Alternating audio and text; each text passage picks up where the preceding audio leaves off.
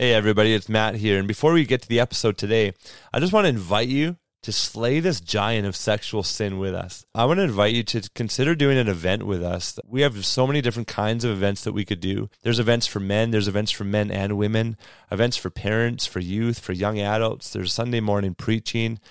Some of the events that we do are one-time things, and some are weekend-long conferences.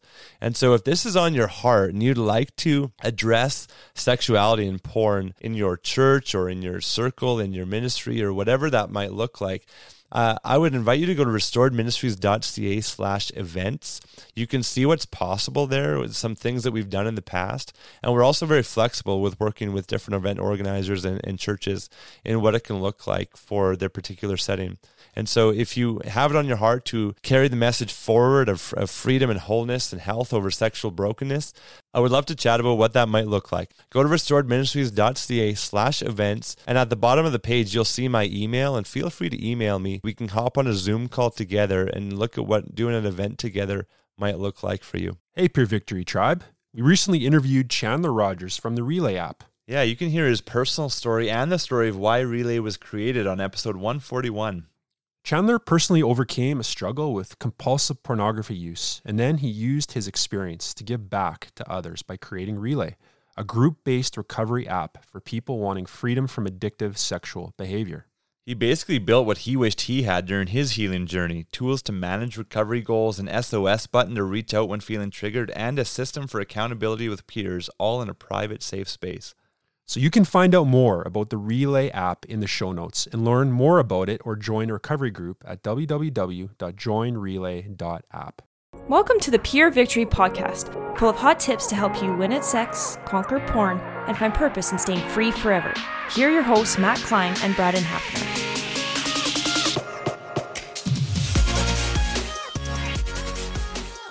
Hey, welcome back to Pure Victory Podcast. Matt and Braden here. We got Team Zick here today from Moral Revolution. We got Cole and Caitlin, and just super excited to have them. And we were just looking at some listeners, lots of listeners growing in Ecuador, we saw. Yeah, we wanted to give a shout out to you guys in Ecuador. Like, I don't know what's going on there, but bless you. Yeah, we're happy to see it. So Cole and Caitlin, we want to get right to you. We're just pumped to have you guys on. We love Moral Revolution. I've been following you for 9 years. Cole, I know we chatted a few years ago, and so just excited to have you guys on and share your story. Yeah, we're thrilled to be here. We love podcasting. We love working with like-minded people. There's very few of us that are willing to do this, so those of us that are must stick together like Gideon's 300. That's right. Love that.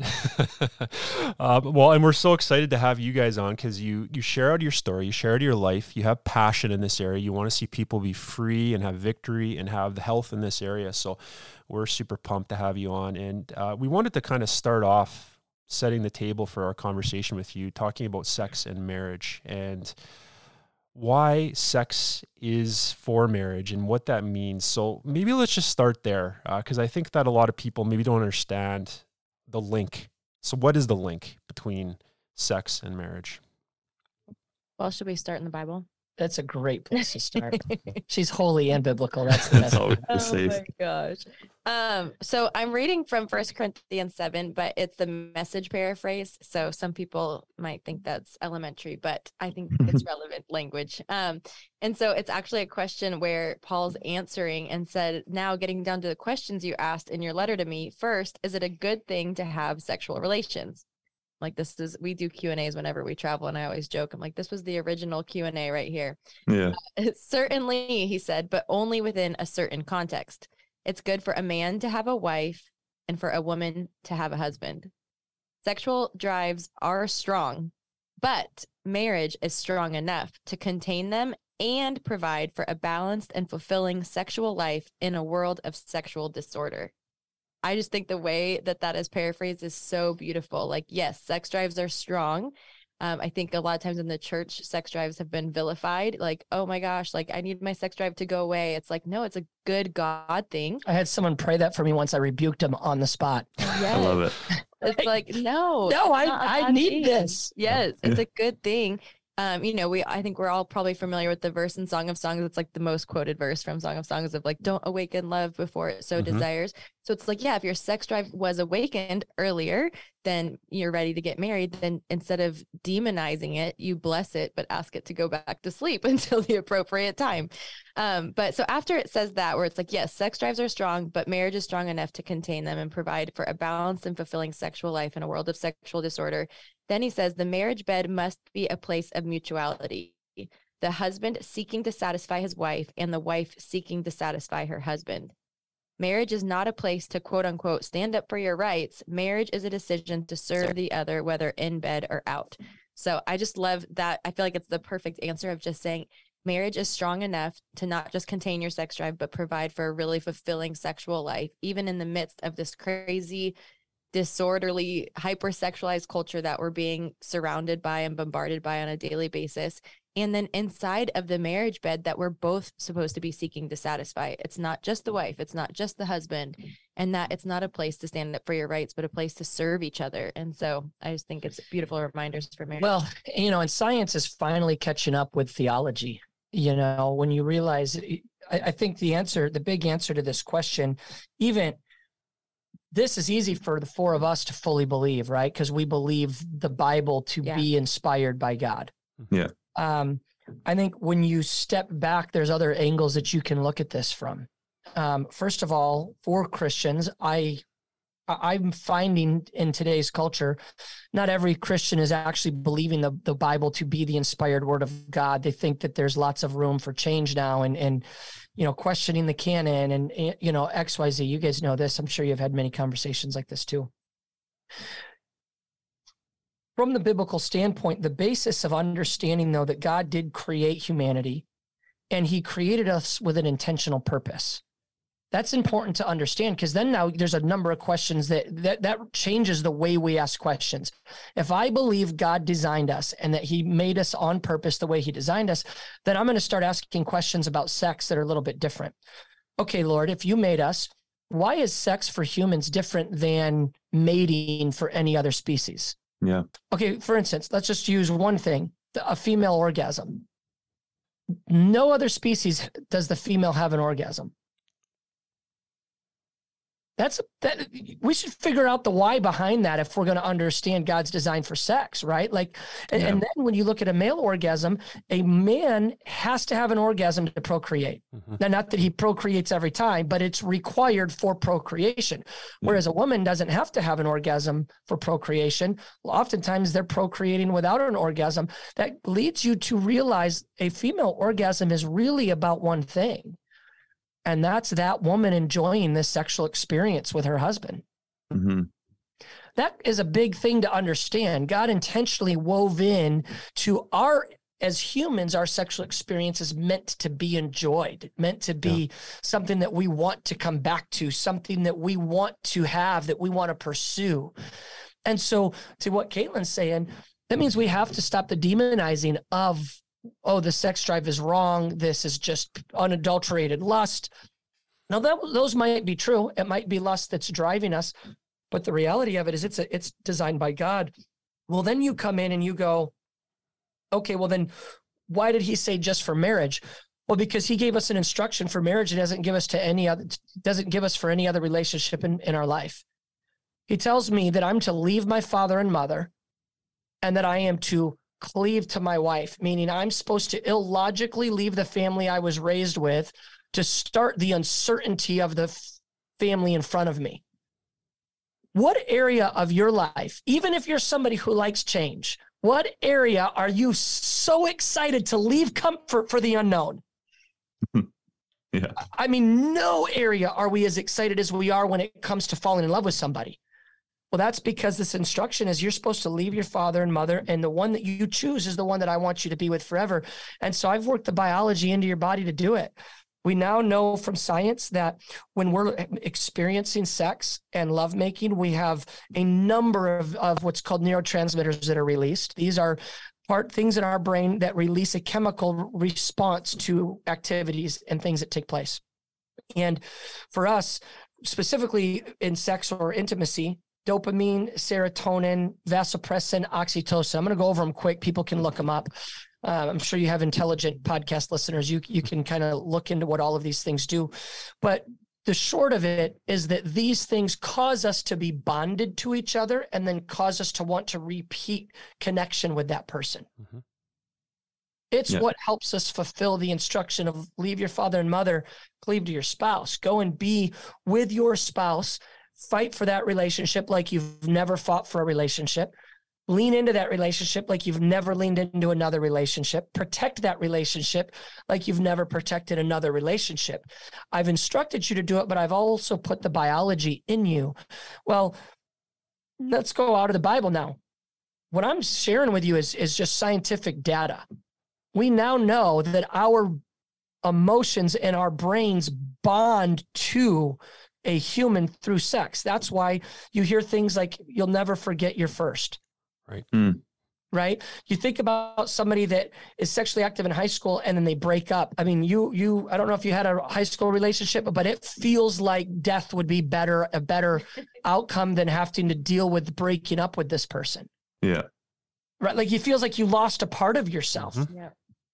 But it's because our subconscious didn't know, oh, you're only 16. You don't really know what you're doing right now. We're not going to let sex have the power that it biologically carries. It doesn't create there's no junior sex experience for the subconscious.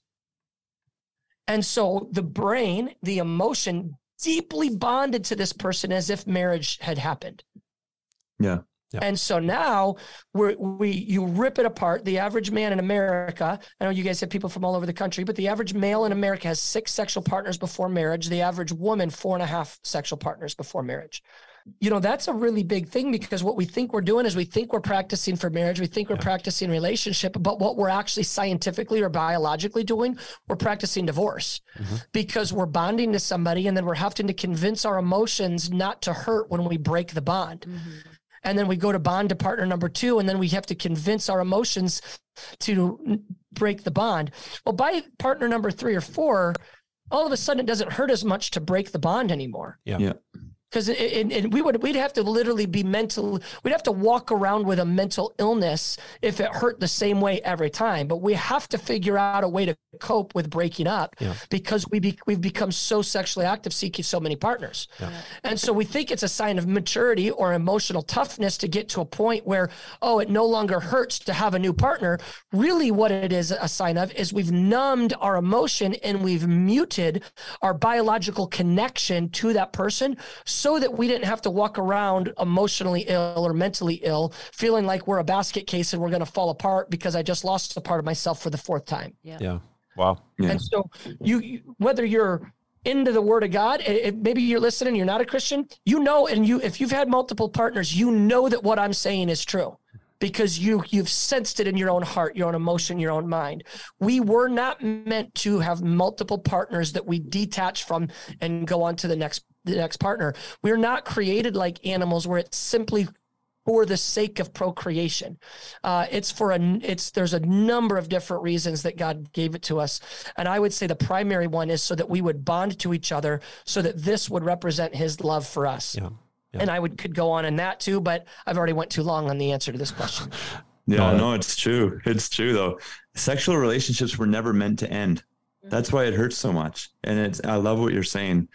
And I also love the comparison that you're saying with animals, because the first time I ever heard about the significance of a hymen was in the book Moral Revolution. I was teaching on that one time, and the guy kind of running the webinar for us, as I was teaching about the significance of covenant and the hymen and the veil tearing and all of that, he was researching on the back end, do other animals have hymens? But humans are the only ones that have a hymen. Right.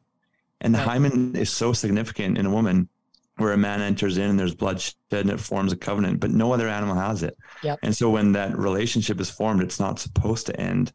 Correct. But what happens, I think, in our culture is we end up chasing that orgasm, right? And everything is about the pleasure, and it's not about the love, not about the covenant or the commitment. It's all about the pleasure. Can you guys speak to the damage of that mindset, whether married or not? This is probably one of my bigger, one of the passions I'm in the moment of these last, few months. Really, the reality of it is, I think non-Christians, singles, marrieds, a lot of people I know, it has become about the dopamine chase. Yeah. We don't know that that's what we're chasing, but so dopamine, and serotonin in particular, those two are the happy chemicals. Those are the chemicals that are released when you experience something that you really, really like. When you eat ice cream, when you post something on social media and you get a lot of likes, when you accomplish a marathon. And so what's going on is our subconscious is constantly chasing a good feeling. And left unrestrained, it's all our brain would do is chase good feelings. And so when you talk about an orgasm in particular, there is no greater feeling that you can get in as short of amount of time with as high of a dopamine spike as an orgasm. And so what our subconscious does is our subconscious is really good at figuring things out that we can't figure out consciously. Our subconscious realizes, oh, wow, a dopamine release really addresses my rejection feelings when I feel rejected by somebody. This dopamine release is a really good answer to loneliness. It's a really good answer to exhaustion. When I'm really tired, but I can't fall asleep because my mind's running, dopamine will put me to sleep. Mm-hmm. Like our subconscious realizes these things. And then the subconscious does a whole bunch of work behind the scenes and says, well, what gets us there the quickest with the least amount of effort? Right. Pornography will get me there really quick without any effort. And so even in marriages, I find a lot of times in Christian marriages, the narrative becomes, hey, woman, you have to do it for your husband. And really, it's your job to satisfy him because he takes care of you, right? He takes the trash out when it's snowing. You have sex with him when he comes back in. It's a great back and forth, right? Like a big trade-off. And if he really wants it, he's going to do the dishes that night too. And, like this transactional sexual experience because the husband wants the orgasm and the woman wants the safety or the security. Again, these are pretty intense stereotypes. I'm not saying everybody's in that boat, but we do just doing what we do. We hear that a lot. And the danger is that what we've done is we have absolutely shrunk the power of sex. When sex is only about the orgasm, we've stripped it of the vision that God has for it. Right? Because God's vision is that I would have an intimate connection with Caitlin and she would have an intimate connection with me that would cause us to be ride or die, that we'd be willing to be us two up against the entire world. And a big part of that is the biological connection that comes through lovemaking. So the moment I've said this is about an orgasm, I'm adding performance to my marriage. Mm-hmm. I'm saying, hey, you have to live up to whatever I've seen or whatever I've experienced. The moment I'm making it about an orgasm, I'm saying, hey, I don't want to connect with you. I need to be satisfied. You're here for me. It's a very selfish way to look at a sexual experience. And so now we're adding really unhealthy layers. And because our brains are so focused on learning new behaviors, we are now actually taking lovemaking and we're shrinking it into the world's version of sex. Now, it may not look exactly like what we see out there, but what we're actually practicing is just a self-satisfying pursuit of instant gratification so I can figure out how to cope with my internal struggles. Mm-hmm. And now my spouse ultimately becomes my means to an end, not my life partner, not my till death do us part, not my soulmate, not my you're all I want, not my leave my father and mother, cleave to my wife and become one, and what God brings together, let no one separate. I've now, and I'm going to make a big statement here, a lot of marriages, their spouse is the same thing to them as porn is to them. Right. It's their ability to have a dopamine release that causes them to feel less stressed, less rejected, less alone, less exhausted, whatever it is for that moment. And so this is something I think we need to really identify. And sorry to belabor the question, but I want to give one more layer to this. So psychologists have uncovered something called supernormal stimuli. Mm-hmm. Because have you heard this term before? Yeah. So, I don't know if if your listeners do, I'll give a little bit of just a quick brief description because pornography in particular is a supernormal stimuli like the world has never seen before. Mm-hmm.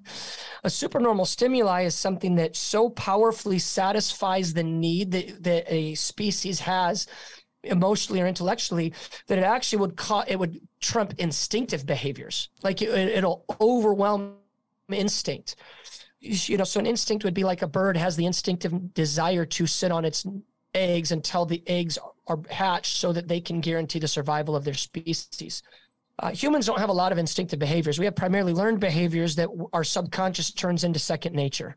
And the second nature would be the closest thing to a learned behavior or an instinctive behavior for humans. But we've discovered that we have a lot of supernormal stimuli in our culture that if it overcomes instinct, it's definitely overcoming a learned second nature behavior, right? And so when you look at, let's go orgasm for a second. The way to get an orgasm is to be deeply connected and intimate with my spouse and to make love with her as we've connected emotionally as well. That's a really beautiful thing. Yeah. But now the supernormal stimuli of pornography comes and I don't have to have connection with her. I don't have to listen to her. I don't have to sit down on the couch and hear what she has to say. Mm-hmm. I can have the same orgasm without any human connection. That supernormal stimuli comes in and says, wait a sec, if I'm only chasing the dopamine fix, I'm going to get there as quick as possible. And hearing your thoughts and emotions are not the quickest way possible. Mm-hmm. So I'm no longer interested in your heart. I just need your vagina. And if you're not willing to give it to me, I'll go to pornography. And so and even in the church, it's like, well, keep your man off porn, have sex with him, ladies. Keep your man not looking around. Make sure he's looking at you. Have sex with him. I'm like, oh my goodness, how did this language get into the church? This is not God's vision for sex. Right. God's vision for sex is so much bigger, so much more powerful. It has supernormal stimuli nowhere involved. Yeah. It's all about, it's not an inconvenience for me to listen to her heart. It's my honor to listen to her heart. Yeah. And then I get to have a lovemaking experience with her that doesn't even come close to look like an orgasm chasing moment. Yeah. Mm-hmm. What we experience is nothing like chasing an orgasm because our hearts and our spirits are so connected by the time we've gotten into that sexual moment. Yeah. Mm-hmm. Wow. That's powerful. Thanks for sharing that, because I think we all battle a script that has been running in the background of our lives based on what culture has taught us, what we've seen, this really self-focused, self-serving mentality when it comes to sex. And we bring that into our marriage. And it's just really destructive because, we view the other, it's like a transactional thing, like you said, and it just eliminates and erodes connection and intimacy. And I think we miss that so deeply in this understanding of sex, that God designed sex for connection, a beautiful connection between husband and wife. And that grows over time as you are loving and you become other focused more and more together. And so this script is often running we don't know it's there. We don't know it's there, right? Because maybe we grew up as teenagers. Talking to Matt and I mean, we've had conversations about this as teenage boys, right? Like you get introduced to, say, masturbation or something like that. Sex becomes, like you said, an orgasm kind of focused thing. And you're really focused on self and getting that need met or what you think is a need. And you bring that into marriage and you don't realize that this understanding is informing the way that you engage with your spouse. I think it's important for people to understand your subconscious is lazy. And it will always ignore process for passion every single time if you let it. If we allow our subconscious to go unchecked, it will always pursue the most convenient route to what it wants to accomplish every time. This is where mental self-discipline comes in and is so important because we cannot allow our subconscious to run our decisions. Yeah. Because if our subconscious was built accidentally, then it's going to lead us down a path of destruction. And I'll tell you this right now, because we've had shallow sex. Our early years in marriage, it was transactional. It was nothing like the sex we have now. So even if you're chasing good sex, connection is the way to the best sex of your life. Yeah. Intimacy is the path to the best sex of your life.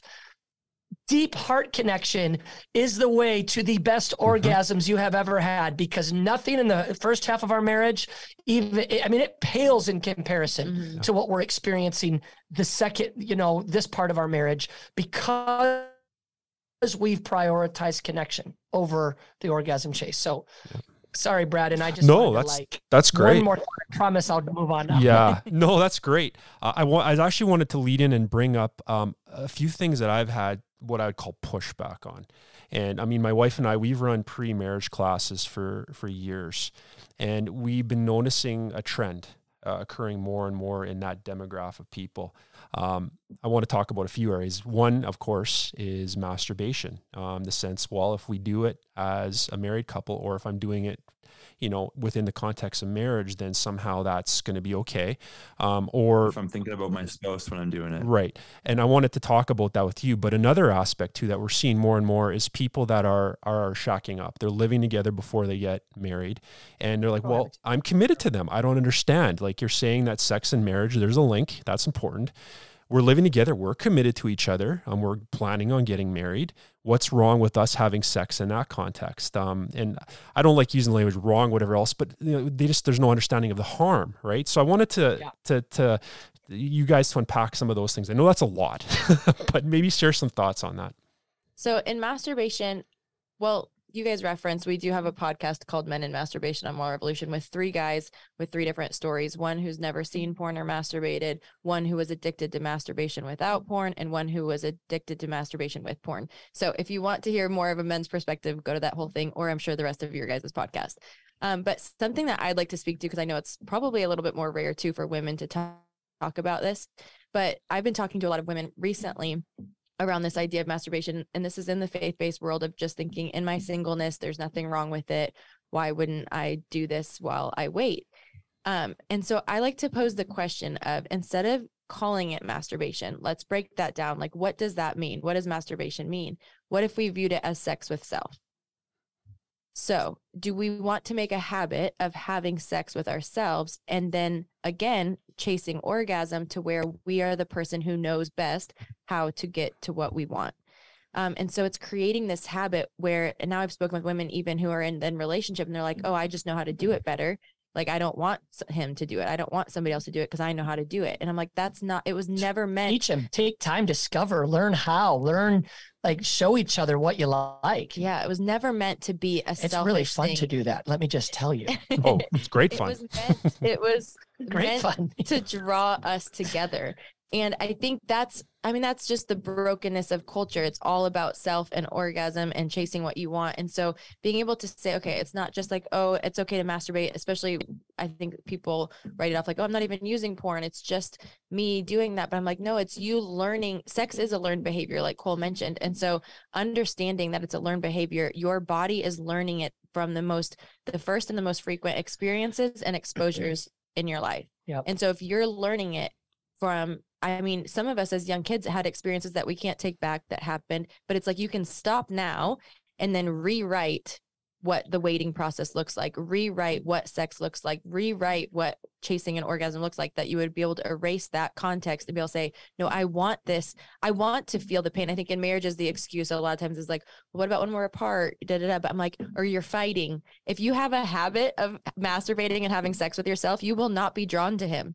Like, there's so many times where we'd been apart on a trip, or maybe we'd had some disagreements. I'm like, the makeup sex, it's kind of a joke, but I'm like, the makeup sex is amazing. It really is, because it's your passion that draws you together to fight for connection, fight for intimacy, fight for each other, rather than go your separate ways and basically continue to have sex with yourself. Yeah. It's probably one of my favorites when we're apart and then we get back together and we just like are ripping clothes off. That if we were self-satisfying, the drive and the desire wouldn't be there. Yeah. And if I understand that the power of an orgasm is emotional and spiritual connection, I'm never going to do with my hand what God intended for her to do. Yeah.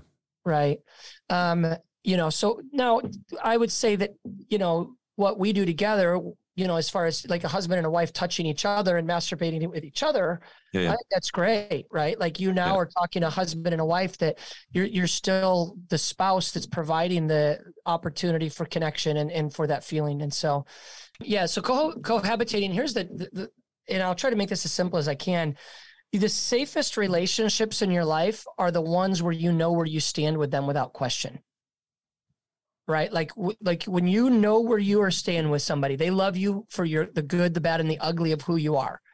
Hopefully everybody that's listening has at least one person in their life that they know that's the case for. Yeah.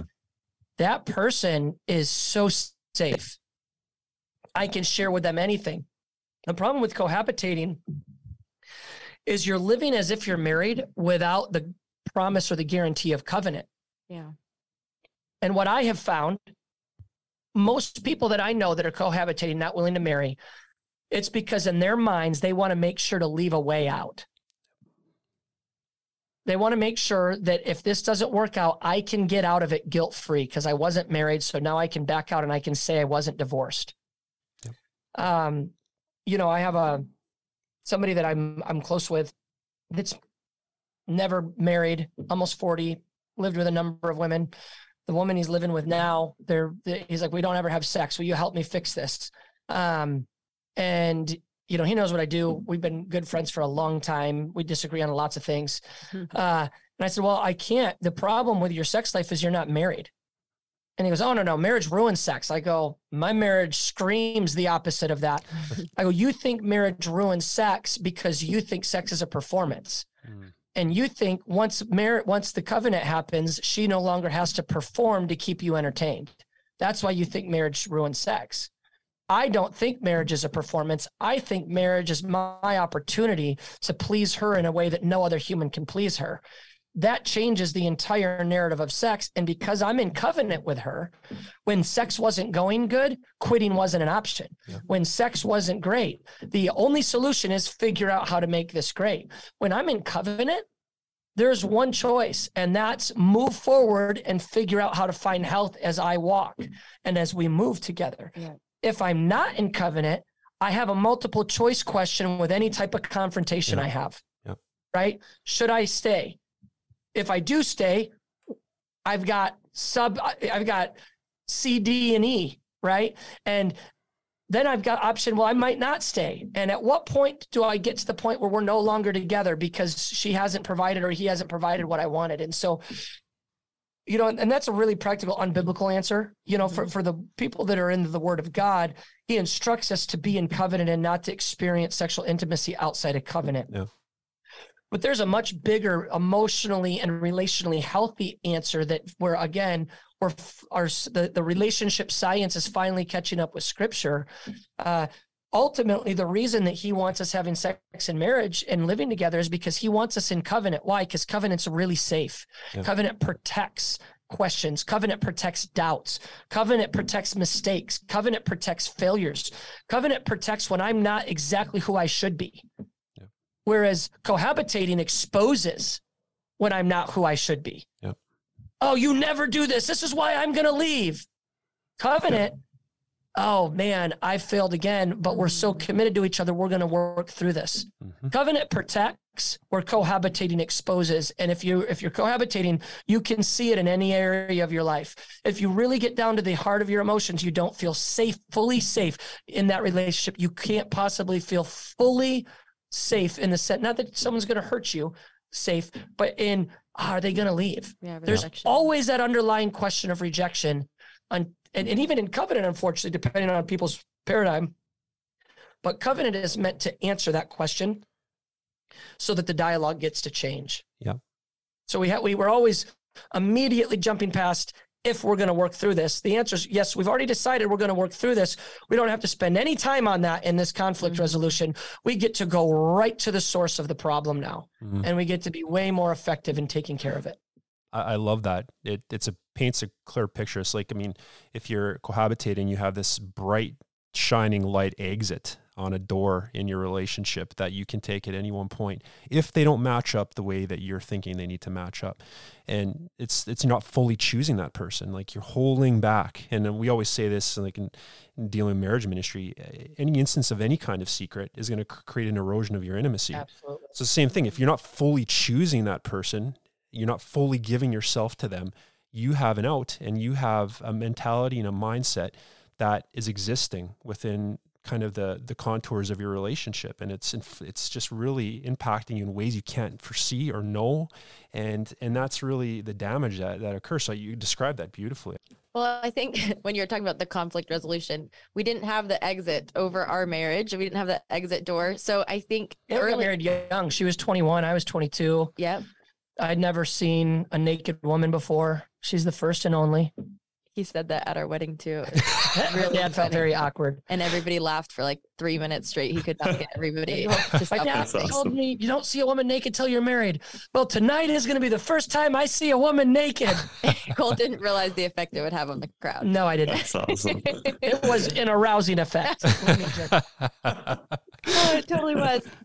So that was Cole's story. He had never been with anybody, seen anything, had been completely pure and saved himself for marriage. Like I'd found porn when I was a kid, but I just had this thing in me that you don't look at this. Back when I was a kid, it was magazines. It wasn't like readily available on the phone, but I found countless magazines. Like I couldn't tell you how many Playboys and Hustlers and whatever I found. And just always had this sense that this isn't what I do. It's not who I am. And I'd throw it down and I'd run out of the room or I'd run out of the situation that it was in. I remember a time in high school going over to some friend's house. They're watching porn together. And I immediately got in my car and left. I knew the Lord from a really early age. Like I can remember encountering the Holy Spirit at like 5 or 6 years old, like distinctly moments. And so I always had this, this doesn't fit with what I have in my heart, and so yeah, she's it. I've never even said I love you. A girl in high school said I love you. I said thanks. And I told her, I don't love you yet. When I do, I'll let you know. And she did not like that. She broke up with me instantly. And I'm glad I saved the word for Caitlin. Cool. Yep. My story is very different. I said I love you too. I don't even know how many guys. She only meant it to me though. Of course. I wasn't raised in the Christian family, so I didn't have the foundation of knowing who I was. So I think I was completely like a daughter of the culture before I knew I was a daughter of the king. So I was raised by this hypersexualized culture. I sang all the song lyrics of, why do good girls like bad guys who tell mad lies? Keep it on the down low. Nobody has to know, friends with benefits, no strings attached. Like all of what culture is screaming at us is doing what we said earlier, where it's this paradigm in our subconscious that some of us are so unaware of. So I was completely unaware that there was another way. All I saw was what the movies and media and then, social pressure was telling me. And so it was constant hookup culture, starting as young as 12 with my first kiss that escalated to being touched and finding myself in these moments where I'm like, oh, I can't say no. I've already said yes. Like I got myself into this situation. So really now I know that I was learning sex in this like fight or flight or freeze type of mentality where I didn't actually like it, but I'm supposed to like it. And then it's really cool and popular to have all these guys wanting you. And so I just kept thinking, this is what you do. This is what girls do. This is what guys do. And honestly, my dopamine, I never had an orgasm in all of those years. I think it was probably the dopamine and the high of the being wanted. There were so many. For girls, I think so much of it comes like our worth comes from being wanted from a guy. So it was like I had this long list of hookups and guys that were paging me because it was before cell phones. My pager was blowing up with booty calls and I felt like I was on top of the world, but always actually hated the sexual encounters. So then I get saved, the first Christian guy I was with still then convinced me that the Bible says you can do everything but sex. So here I am still going to a youth group now, still engaging in oral sex, just knowing he doesn't want to have sexual intercourse with me. He's the best guy I've ever met. And so lots of undoing, lots of unlearning, lots of what I didn't know was trauma. So it took years and years for me to realize that these encounters and the way that my body, my mind had learned sex, it was like I only knew lust, so I could not believe love was real once we got married. Even though I had a man who was pure and wasn't chasing an orgasm with me, that wanted me, that had saved himself, I still could not believe that men and women could behave differently. So my body would respond in that same fight, flight, or freeze mode when he would lovingly touch me. So even though I'd had a few years of abstinence, a few years of before we got married of just waiting to be married and have like God's designed sex, it was just my body didn't even know how to get there. My mind didn't know how to get there. And so like he talked about, our first years of marriage was shallow sex. She felt like anything I would do, I was doing to get sex. Right. And it made her feel objectified the same way that she was with these guys in the past. And it just built and built and built, right? Like we had nowhere to go. We didn't nobody to talk to. Nobody knew what to do or how to tell us what to do. It's just supposed to, you're supposed to know how to do it. And so, I would say at the worst, we were having sex 6 to 8 times a year at one point, maybe, years 4, 5, 6, 7, somewhere in there. I don't know. I mean, it's so long ago now, and we've gotten so much healing from it. It's not like it sticks out as this painful season. But a lot of failed nights where we would attempt to, and then she couldn't, and she just would cry. Like there were times where we were having sex and she was crying. I didn't even know about that till afterwards. which was my first experiences were in movie theaters and back seats where I'm hiding the fact that I was crying and Wow. not liking it, but Yeah. pretending to like it. So it was really the way I'd learned it. Yeah. So, finally got to the point where we're like, okay, we need to go to counseling. Like this isn't solving. Yeah. Time just does working not out. heal all wounds. Time makes Yeah. wounds worse if you don't Yeah. That's put right. some disinfectant in them before you bandage them. Yes. Yeah. And so we went to counseling. The first day, the counselor, she goes, hey, would you guys be able to, abstain from sexual intimacy for the next few weeks while we go through this? And we're like, yeah, of course. That turned into 18 months. So we went 18 months with no sexual intimacy at all, like no even attempting. And that was really powerful. We got done with that season and Caitlin came out healed, whole, she came out of that season. I mean, she did a lot of really hard work. Counseling sucks. If you've ever been through it, it's not easy, really hard to do because you have to dig deep into areas that you're not, wait a second, it almost hurts more to sit here in the counselor than if I could just keep it stuff, 100%. Oh, yeah. So, but on the other side of it was a lot of healing. And then for a few years, we were having sex quite a bit, but Caitlin wasn't having an orgasm, wasn't loving it, but was not hating it. Yeah. And that was like a huge That was the improvement win. for us. Right. Like, Right. how's sex for you? I don't hate it. Mediocre. That's a win. It's a win. Yeah. And then finally it was crazy. It was like one day, all of a sudden she had an orgasm when we were having sex. And it was like, oh my goodness, Mm-hmm. that was amazing for both of us. That was 6 years ago. Yeah, almost 7. And it really, ever since that moment, it's been completely different. Yep. Where she's fully enjoying it. I've always been fully enjoying the moments that we've had, but now they're a lot more often. And so it took a lot of work. I mean, I would say we went through the really, really painful years were probably the first 7 to 8 years of our marriage, then another 3 years of mediocre for her. And now the last 6 of holy smokes, God, thanks for making us this way. So there's hope. There's hope there's for lots hurting of hope. marriages. Yeah. Yes. Yeah. You just got to keep working. Yeah. My mantra was I refuse to settle for less than God's best in our sex life.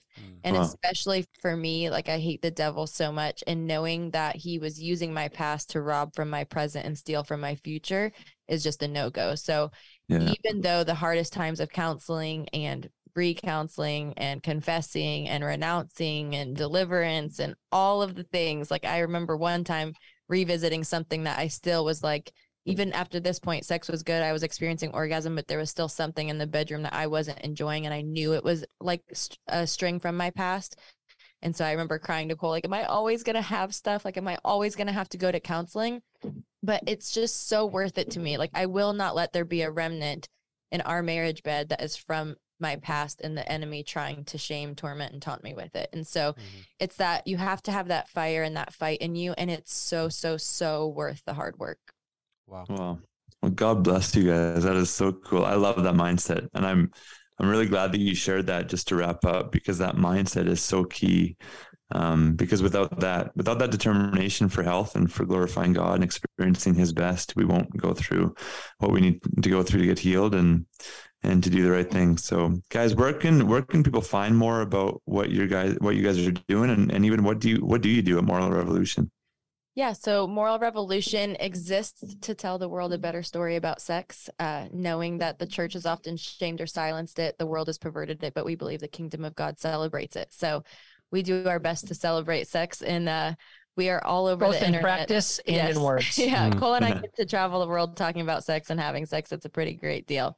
But we have the website, moralrevolution.com. Instagram is probably our main social media. We have courses for every venue of sex. So we have stuff for singles. Every and venue of dating. sex. That doesn't Every make sense. demographic of people that need a sex conversation, we have it. So Thank you, that parents, makes sense. leaders, singles, dating, LGBTQ, you know, Yep. We have resources for all of it. marriages. Wow. Well, that's powerful and so needed in the world and the culture that we are in. And so thank you guys for devoting your life to this, obeying the call that God's put on your life. And we're so thankful for people like you, couples like you, and the hope that I'm hearing in your story. I know that's going to connect to so many people, because there are people out there that they feel like they have to settle for something, or there's just no other side to the coin of what they're going through. And so thank you for sharing your story, and even just unpacking some of the things we talked about today. I got the sense of hope and help in what you're doing. So thank you guys. Check out Moral Revolution. Everybody listening, we highly recommend them and what they're doing, their blogs, podcasts, all their resources that they have devoted so much time into. So thank you guys. And everybody out there listening, thank you for engaging in this journey with us. We're praying for you. We're in your corner. We're cheering you on. We hope you have a great week. We'll check in with you next week. Thanks for listening. If you would like to hear more, please visit purevictorypodcast.com to subscribe. This podcast was made possible by the generous donations of our subscribers.